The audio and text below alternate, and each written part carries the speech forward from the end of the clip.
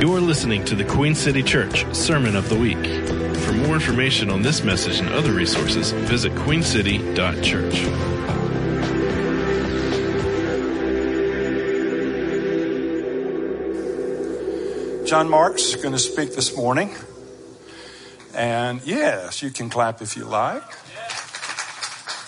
I've got 4 children, and there are things about each one of them I really admire. And when I think about John Mark, I think about when he was a teenager, and he decided he wanted to sing and play the guitar and,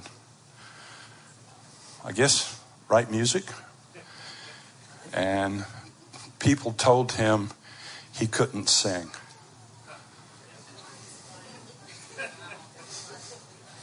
Told him he couldn't sing. But he wouldn't stop because God had put something in his heart and he wouldn't give up. And the Lord really blessed it. And he's a picture of you. The Lord put something in your heart. Stick with it. I don't believe you can pick, people say, yeah, whatever you want to do, you try. No, I ain't going to play in the NFL, ladies and gentlemen, no matter what I do. But what God puts in your heart to do, that's the difference. So I love John Mark, love all my kids, my grandkids, but this is John Mark. All right. You could play in the NFL, though. They got new technology, with your brain and stuff. You could download you. I mean, I'm kind of joking, but kind of not. Hey. It's good to see you guys.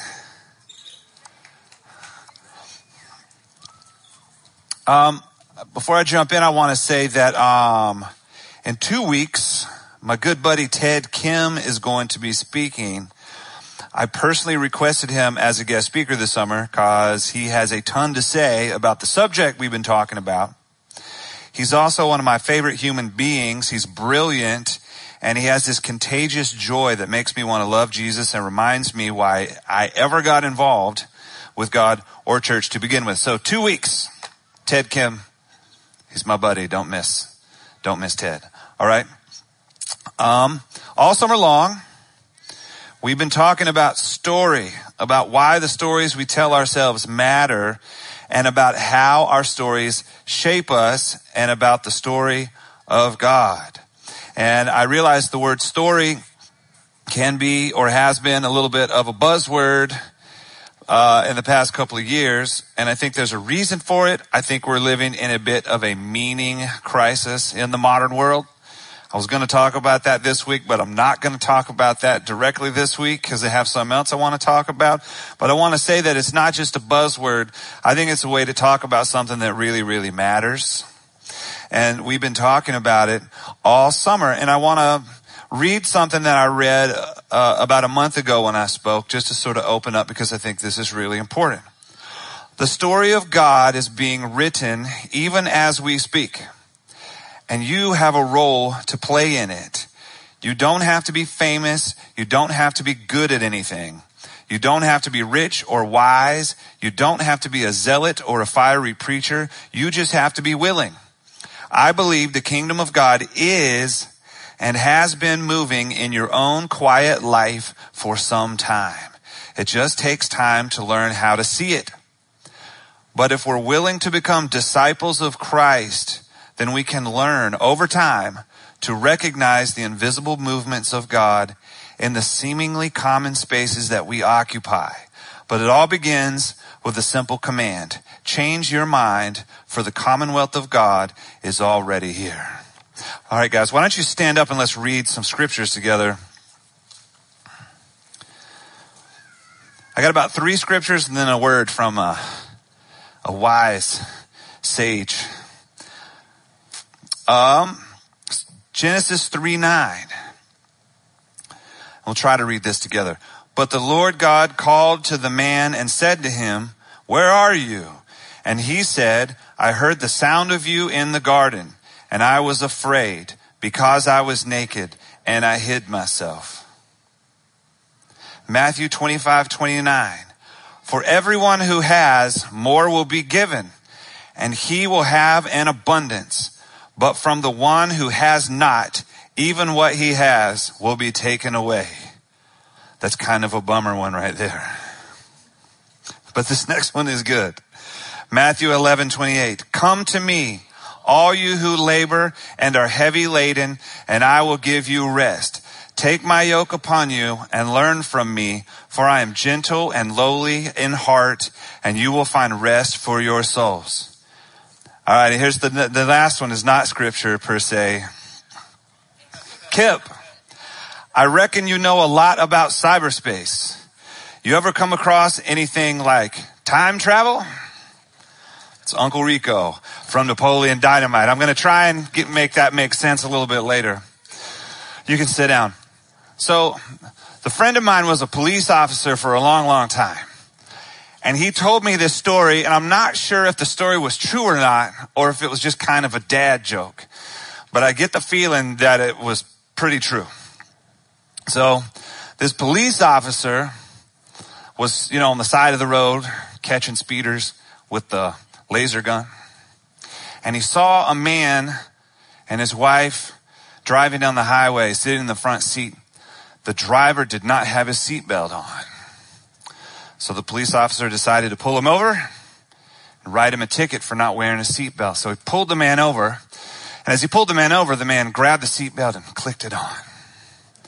And the police officer said, hey, do you know why I pulled you over? And the man says, no, I have no idea. He said, well, it's because you weren't wearing your seatbelt. And the man says, I am in fact wearing my seatbelt, officer, as you can see. I've had it on the whole time. He says, but sir, I saw you put the seatbelt on as I pulled you over. And he said, officer, I don't know what you're talking about. I've had the seatbelt on the entire time. And so the police officer gets frustrated and leans over to the man's wife and says, listen, you look like an honest lady. Can you just tell me the truth? We all know that he saw me pulling him over. He saw me coming and he put his seatbelt on so he wouldn't get a ticket.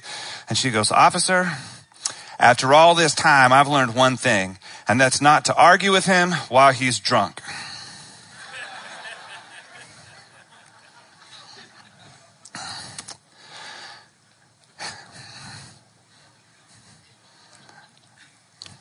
You say, I don't know if that's true, but stranger things have happened.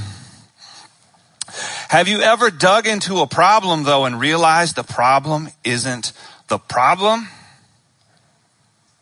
Sure you have. Have you ever dug into the problem and realized the problem wasn't the problem? Well, with this in mind, I want to pick up kind of where I left off a few weeks ago with the story of the wicked servant. If you remember, there was a boss man. He was leaving for a number of years, and he left some money for 3 of his servants. Right? They're called talents. I don't understand how, the ancient economy works, but basically talents are a form of money, right? And he gave talents to 3 servants, and 2 servants invested the money or did things and they made more. And so when the master came back, they gave the boss man even more money than he had left them. But this third person did not. And this is Matthew 25. We'll pick it up at about 23. His master said to him, well done, good and faithful servant. You have been faithful over a little. I will set you over much. Enter into the joy of your master. He also, who had received the 1 talent, this is the third person. He also, who had received the 1 talent, came forward saying, Master, I knew you to be a hard man, reaping where you did not sow and gathering where you scattered no seed. So I was afraid and I went and hid your talent in the ground. Here you have what is yours. But the master answered him, you wicked and slothful servant. You knew I reap where I have not sown and gather where I scattered no seed.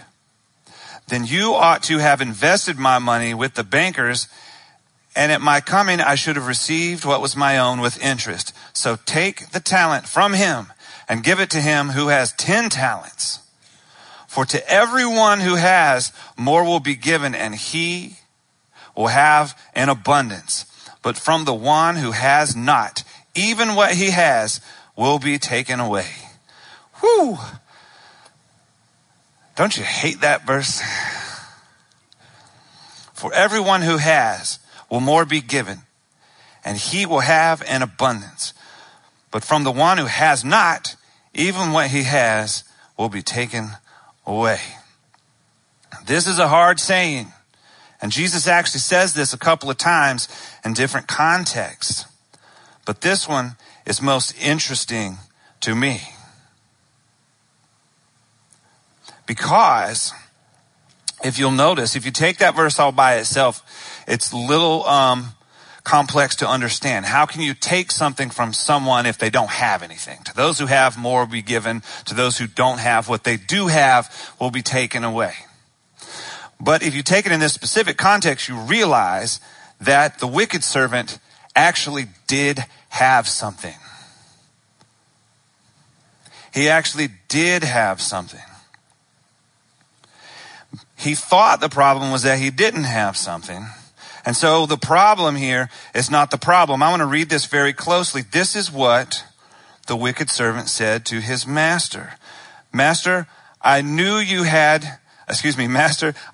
to be a hard man, reaping where you did not sow and gathering where you scattered no seed. So I was afraid, and I went and hid your talent in the ground.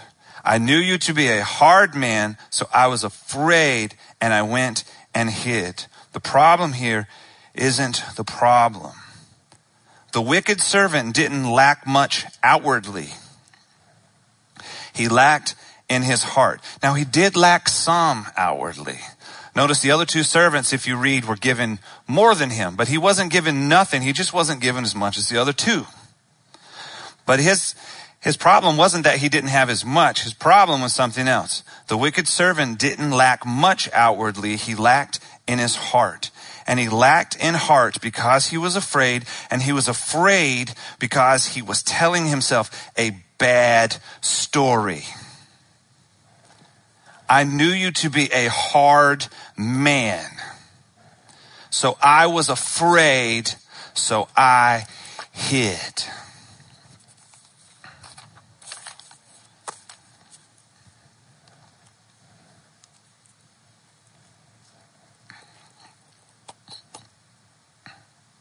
Come to me.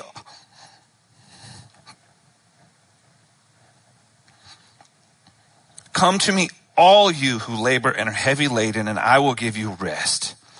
Take my yoke upon you and learn from me, for I am gentle and lowly in heart, and you will find rest for your souls. Matthew 11:28.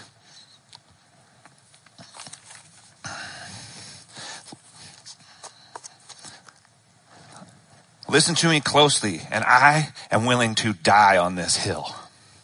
There are very few hills I'm willing to die on. Almost zero.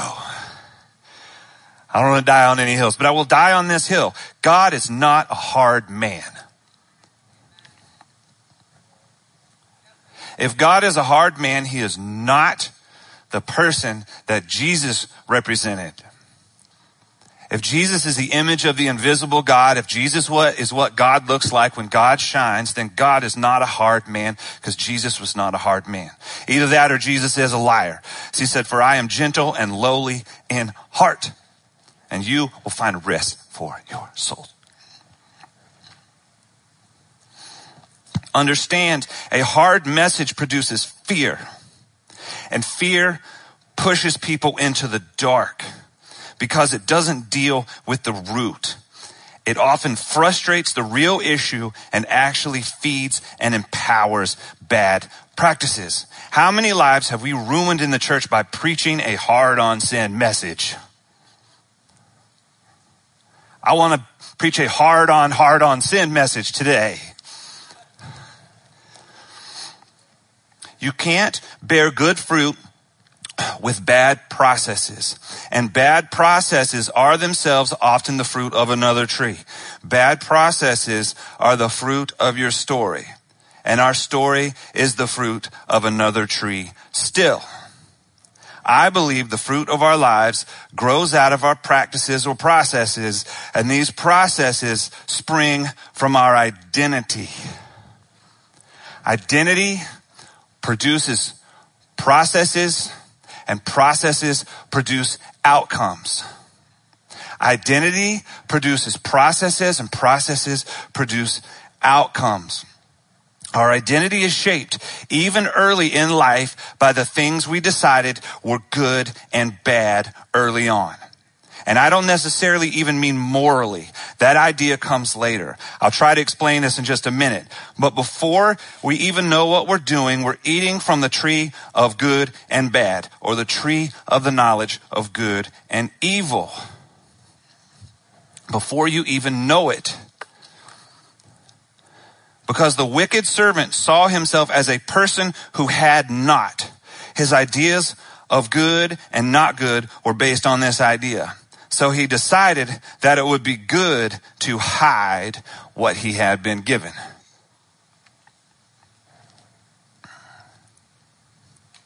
The wicked servant, yes, he had less than the other two, but that wasn't his problem. His problem was he hid his money because he was afraid. And why was he afraid? Because he had told himself a bad story about the boss man. The problem wasn't the problem. The problem was something else. And if you think about it, this is highly reminiscent of another story. Am I wrong? Let's look at Genesis 3:6. So when the woman saw the tree, that the tree was good for food, and that it was delightful to the eyes, and that the tree was to be desired to make one wise, she took of its fruit and ate. And she also gave some to her husband who was with her, and he ate. Then the eyes of both were opened, and they knew that they were naked, and they sewed fig leaves together and made themselves loincloths. It's funny, by the way, the first piece of technology ever invented was to cover a man's junk. It's true. We've been doing that with technology ever since. And they heard the sound of the Lord God walking in the garden in the cool of the day, and the man and his wife hid themselves from the presence of the Lord God among the trees of the garden. But the Lord God called to the man and said to him, "Where are you?" And he said, "I heard the sound of you walking in the garden, and I was afraid because I was naked, so I hid myself." And he said, "Who told you you were naked? Have you eaten from the tree which I commanded you not to eat?" Adam said, "I was afraid because I was naked, so I hid." I was afraid because I was naked, so I hid. I love God's response here was like, "Who said you were naked? You're naked. Who said you were naked?" I was afraid because I was naked, so I hid. So here lies the story arc for all humankind. See, I think the original sin was not that Adam and Eve disobeyed God. In my opinion, the original sin was that while in paradise, Adam and Eve felt lack. Think about it. What was the temptation? God is holding out on you. You are missing out. There's something you could have, but you don't. You're not enough on your own. What God has given you is not enough. You need this new thing. You need.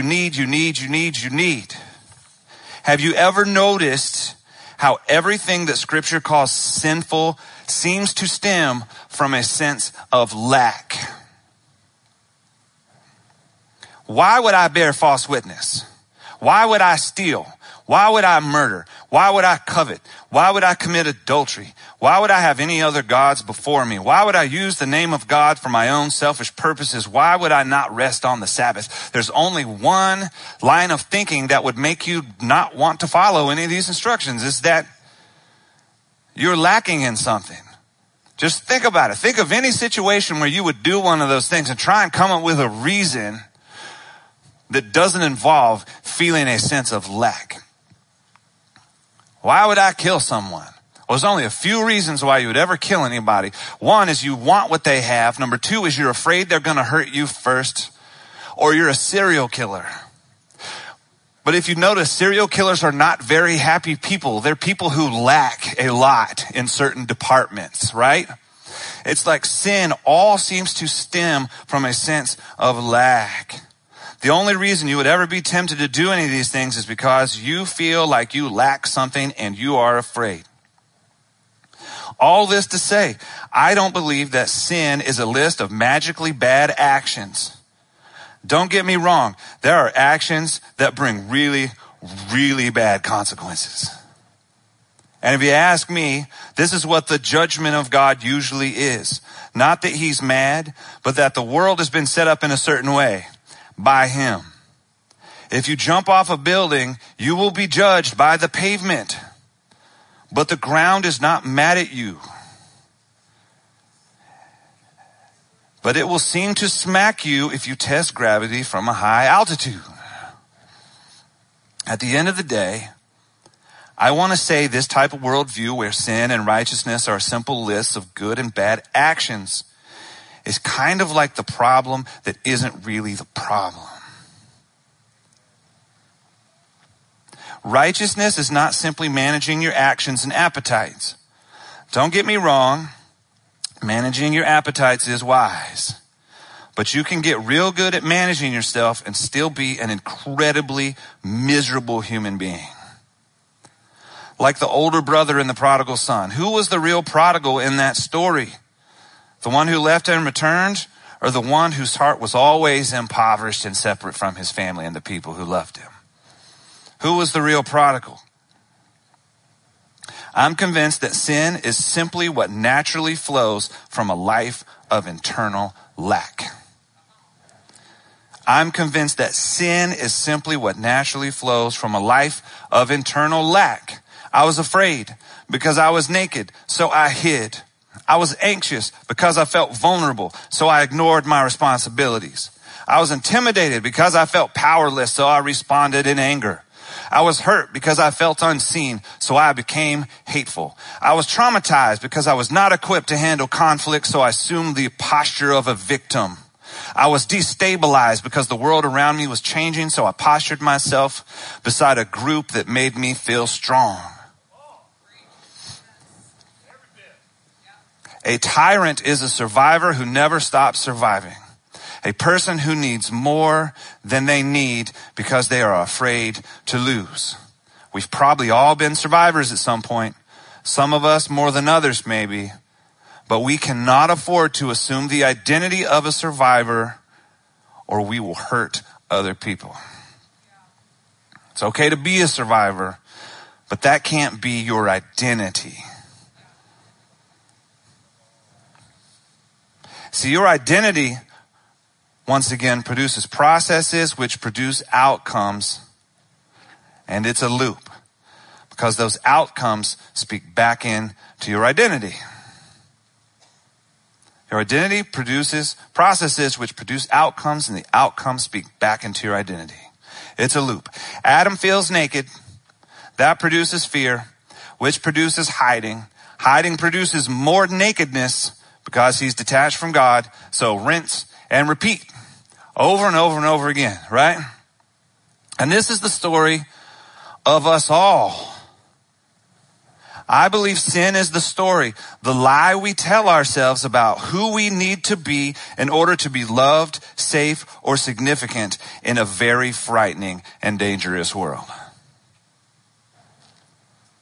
Sin is the lie we tell ourselves about who we need to be in order to be loved, safe, or significant in a very frightening and dangerous world. We all feel vulnerable. and seek to cover our vulnerability the best way we know how. We usually do this before we can even remember. Even as a child, at some point you felt like something was missing, and so you, even subconsciously, decided who you needed to become in order to not feel that way again. Without knowing it, you created a version of yourself. So we each craft this identity based out of fear of some vulnerability in order to become who we think we need to be in the world. And it even works for a little while. It works, of course, until it doesn't work. Still, most of us keep barreling through life inside this made-up story until we hit a wall. Until all of a sudden, we're lost because we've hidden ourselves inside this story for so long that we actually believe it's who we are.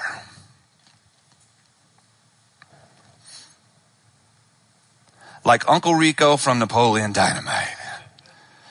How much you want to bet I can throw a football over them mountains? Well, if coach would have put me in the fourth quarter, we'd have been state champions. No doubt in my mind. You better believe things would have been different. I'd have gone pro in a heartbeat. I'd be making millions of dollars and living in a big old mansion somewhere, soaking it up in a hot tub with my soulmate. It did not happen for Uncle Rico. So what happens when the story you made up for yourself doesn't work anymore? I mean, this is hard. Once again, I guess this is what we come to church for, right? To talk about the not fun stuff sometimes. But what happens when you're the faithful, loving mom? You give the best years of your whole life to raising kids, but now you wake up and their rooms are empty. Because they did what you raised them to do. They grew up. Who are you now? What do you do when you started a company and made a bunch of money, but you don't believe in your work anymore? You're bored and you feel purposeless, but you still need the money. Or so do others. So you keep the machine running. What happens when you're the pretty one and one day you wake up and realize you're not pretty the way you used to be pretty? You're still beautiful, just not the kind of beautiful that gets likes on Instagram or gets you noticed in a crowd of people. Who are you now?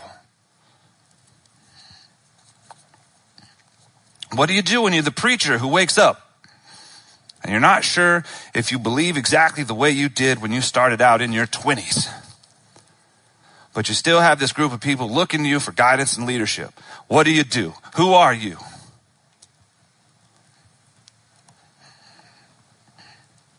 Maybe you're the fun-loving party person. You're the last to leave the party. Everyone invites you over because you're just so much fun. You make friends easy and go with the flow. But one day you wake up and your health is not so great and you start to notice your friends can't hang out as late as they used to. And you feel a little lost in the world because the fun-loving party guy doesn't have a party to go to anymore. Who are you? Who are you now? Maybe you went through a really traumatic season. You were legitimately a victim or hurt by somebody in some way. Or maybe you lost somebody you loved. Maybe you broke up with a girlfriend or a boyfriend or went through a divorce. And at first, everyone rallied around you and consoled you and listened to you for a season. But then after a while, you noticed you have a hard time trusting people. You have a hard time making friends. And also, people are avoiding you. People won't sit and listen like they used to. You're a train wreck on Instagram and your friends are embarrassed for you. By the way, I feel like this has probably been me at some point in my life. If it sounds like I'm talking about you, it's not true. Or it is. It's just because this is like 700 people that I know. This is everybody. So don't take it personally. But maybe you grew up with an angry mother or father, so the goal wasn't to impress them as much as to stay off the radar. Nobody moves, nobody gets hurt. So you spent much of your life trying to be easygoing and invisible, but now you see your friends are doing things you wish you could be doing. You want things out of life that you don't have because you're afraid to apply yourself. Money is tight because you keep getting looked over at the office when you should probably step up and get noticed because your work is good and you got a family now. Still, part of you is ashamed and afraid to look like you're trying. What if you're the good one? You were always good. You did everything right, but at some point in your life, you got pushed into a corner and did something that you're not entirely proud of. Who are you then? Is this getting heavy? My point here is that the problem isn't the problem. The problem isn't the problem, because you have long forgotten that the football guy, Uncle Rico, the success hound, the mom lady, the party animal, the victim, the easygoing, invisible person, they were never actually you. They're someone you made up to survive, and they actually were really helpful for you at a time, but after their moment has passed, they start to look more and more like a grotesque zombie from The Walking Dead. And like the undead, they're causing problems and it's getting uncomfortable because God is walking.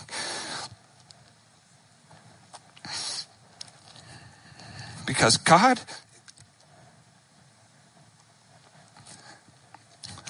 is walking through your garden, the garden of your life, and it's terrifying.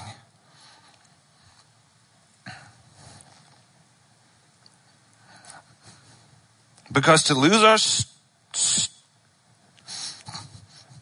our story means we must, in a sense, lose ourselves. And it feels like dying. It feels like going to the cross.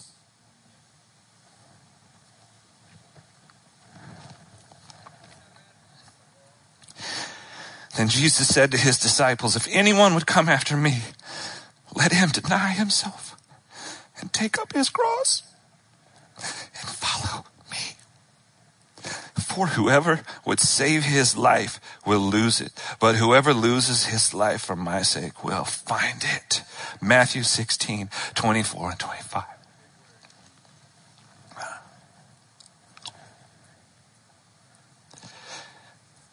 To find yourself again in God's story means that part of you has got to die. But it's okay, because it was never really you. See, Adam was naked and clothed himself in fear, but God, who was clothed in glory, became naked in Jesus so that we would not have to be afraid to be who we are.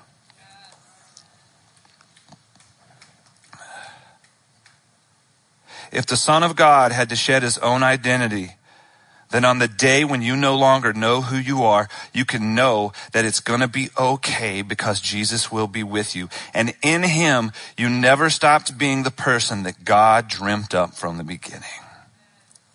There are times in every person's life when the story you tell yourself about the world has got to change.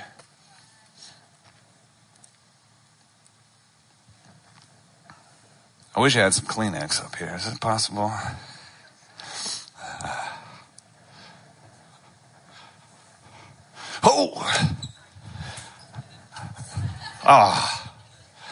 You gonna mute the microphone here, buddy?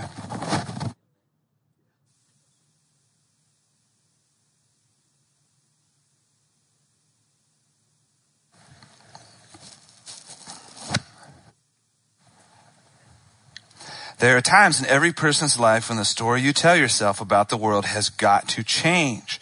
And when we do this with God, we call it repentance.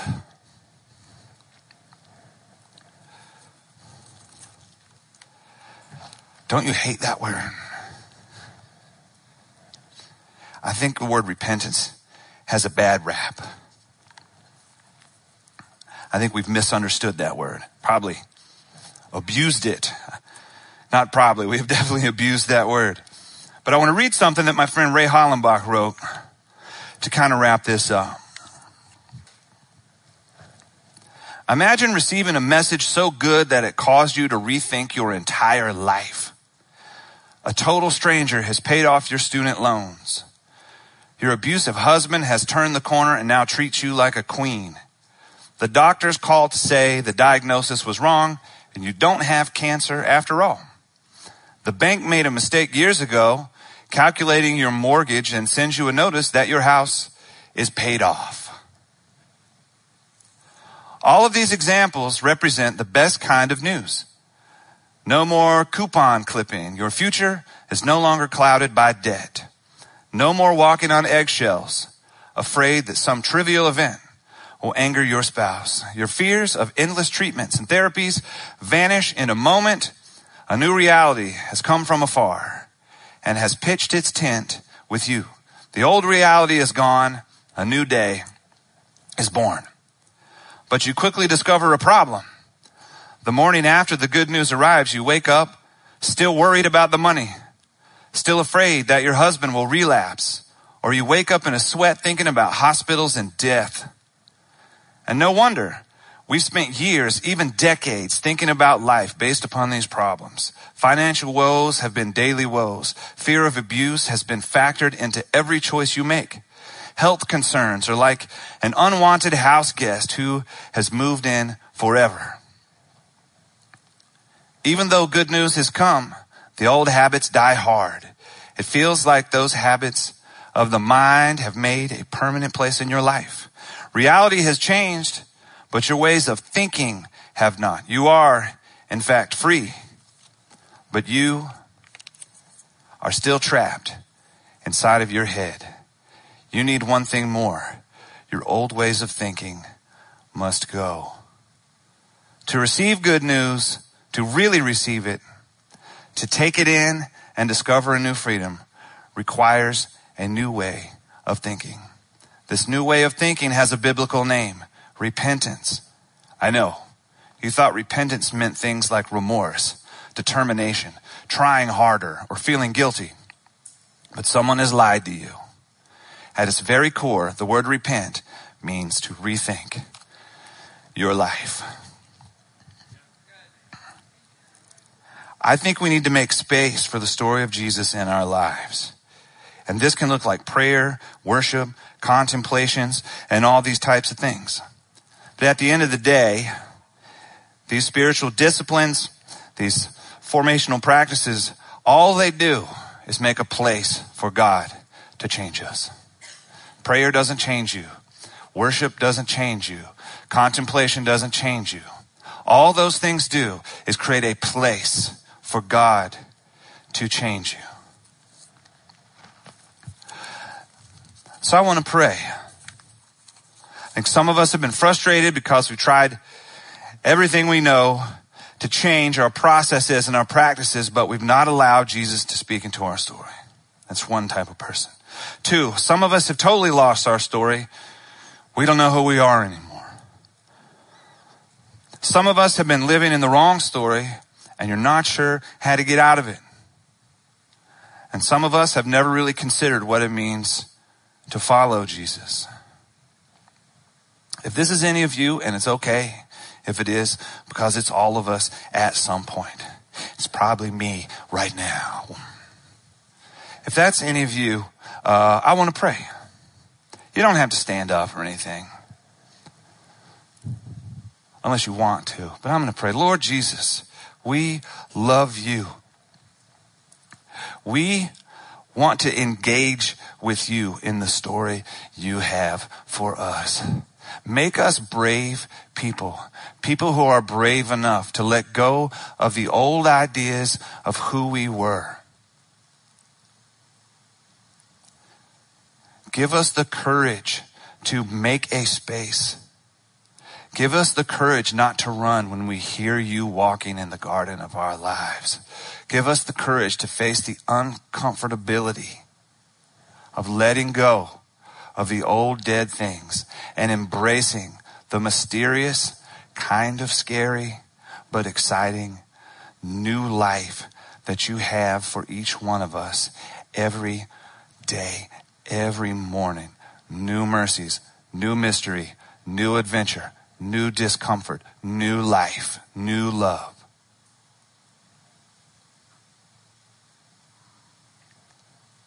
And even right now, we just give you a space to come in. We give you a place to begin to deal with some of those things. The tree of the knowledge of good and evil. The good is trickier than the evil sometimes. Lord, we let go of some of the things that we think are good. The good things that have also been the things that have kept our arms full and kept us from the best things. The good things that have been a distraction from becoming the people that you have dreamed us to be in the first place. Lord, we love you. In Jesus' name, amen. Thank you, guys. Thanks for letting me get a little bit deep. I hope it was not as uncomfortable for you as it was for me.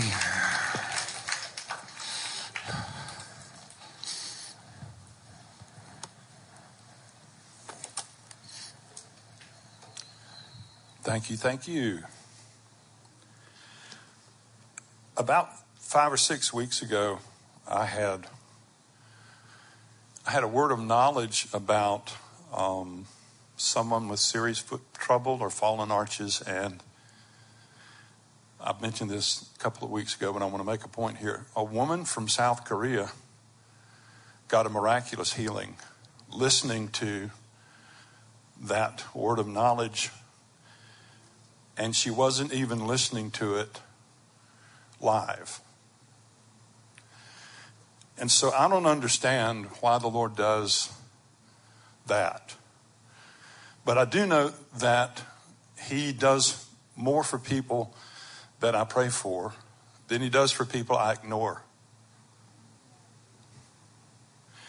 And so I don't know, is there someone here and your name is, some part of your name is Norma, or it might be Norman? Is there anyone that qualifies to be that person? Anybody?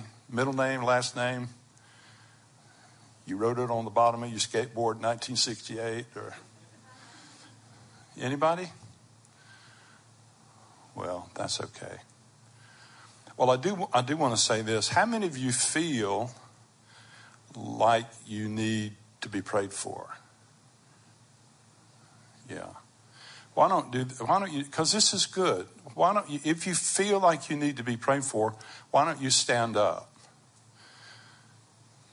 Yeah, just stand up, because the power of God is in the body of Christ in a real way. And I want people who would go to you. So some of you get out of your seats, go to these people, ask permission to pray for them. Don't touch them inappropriately. Shoulders are good. And you can do one of two things. You can ask them what they need and pray for them, or you can pray for them and ask the Lord to give you the prayer or show you what they need.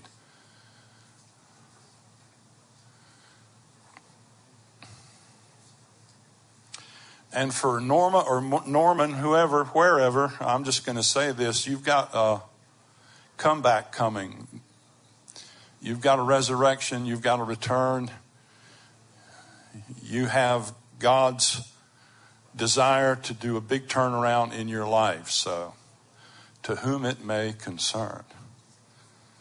Father, I pray, everyone, there's someone over here standing and no one's praying for her. Please, someone, raise your hand if you're standing and no one's praying for you. Wave at me. I don't want anybody can pray something simple. This gentleman right here. So, Father, we release your care, your provision, your power. Your Bible tells us the same Spirit that raised Christ from the dead dwells in us. He will make alive. He will quicken. He will transform. He will change. He will release. He will enlighten. He will encourage. So, Father, we ask right now in Jesus' name for each one of these people that expressed a need, that you would touch them. Your touch would come, Spirit of God. Your kindness would come.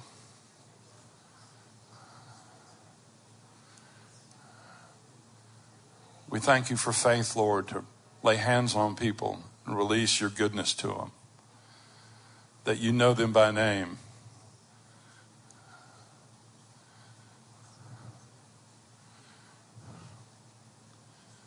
We're going to keep praying. We'll also have prayer teams up at the end if you need extra. Christopher, why don't you go ahead and put some music on and we'll be dismissed. I'm preaching next week. We have Ted Kim the next week, so we've got a lot of good things coming. And tell your friends about us. come see us. God bless you. You've been listening to the Queen City Church Sermon of the Week. For more information on this message and other resources, visit queencity.church.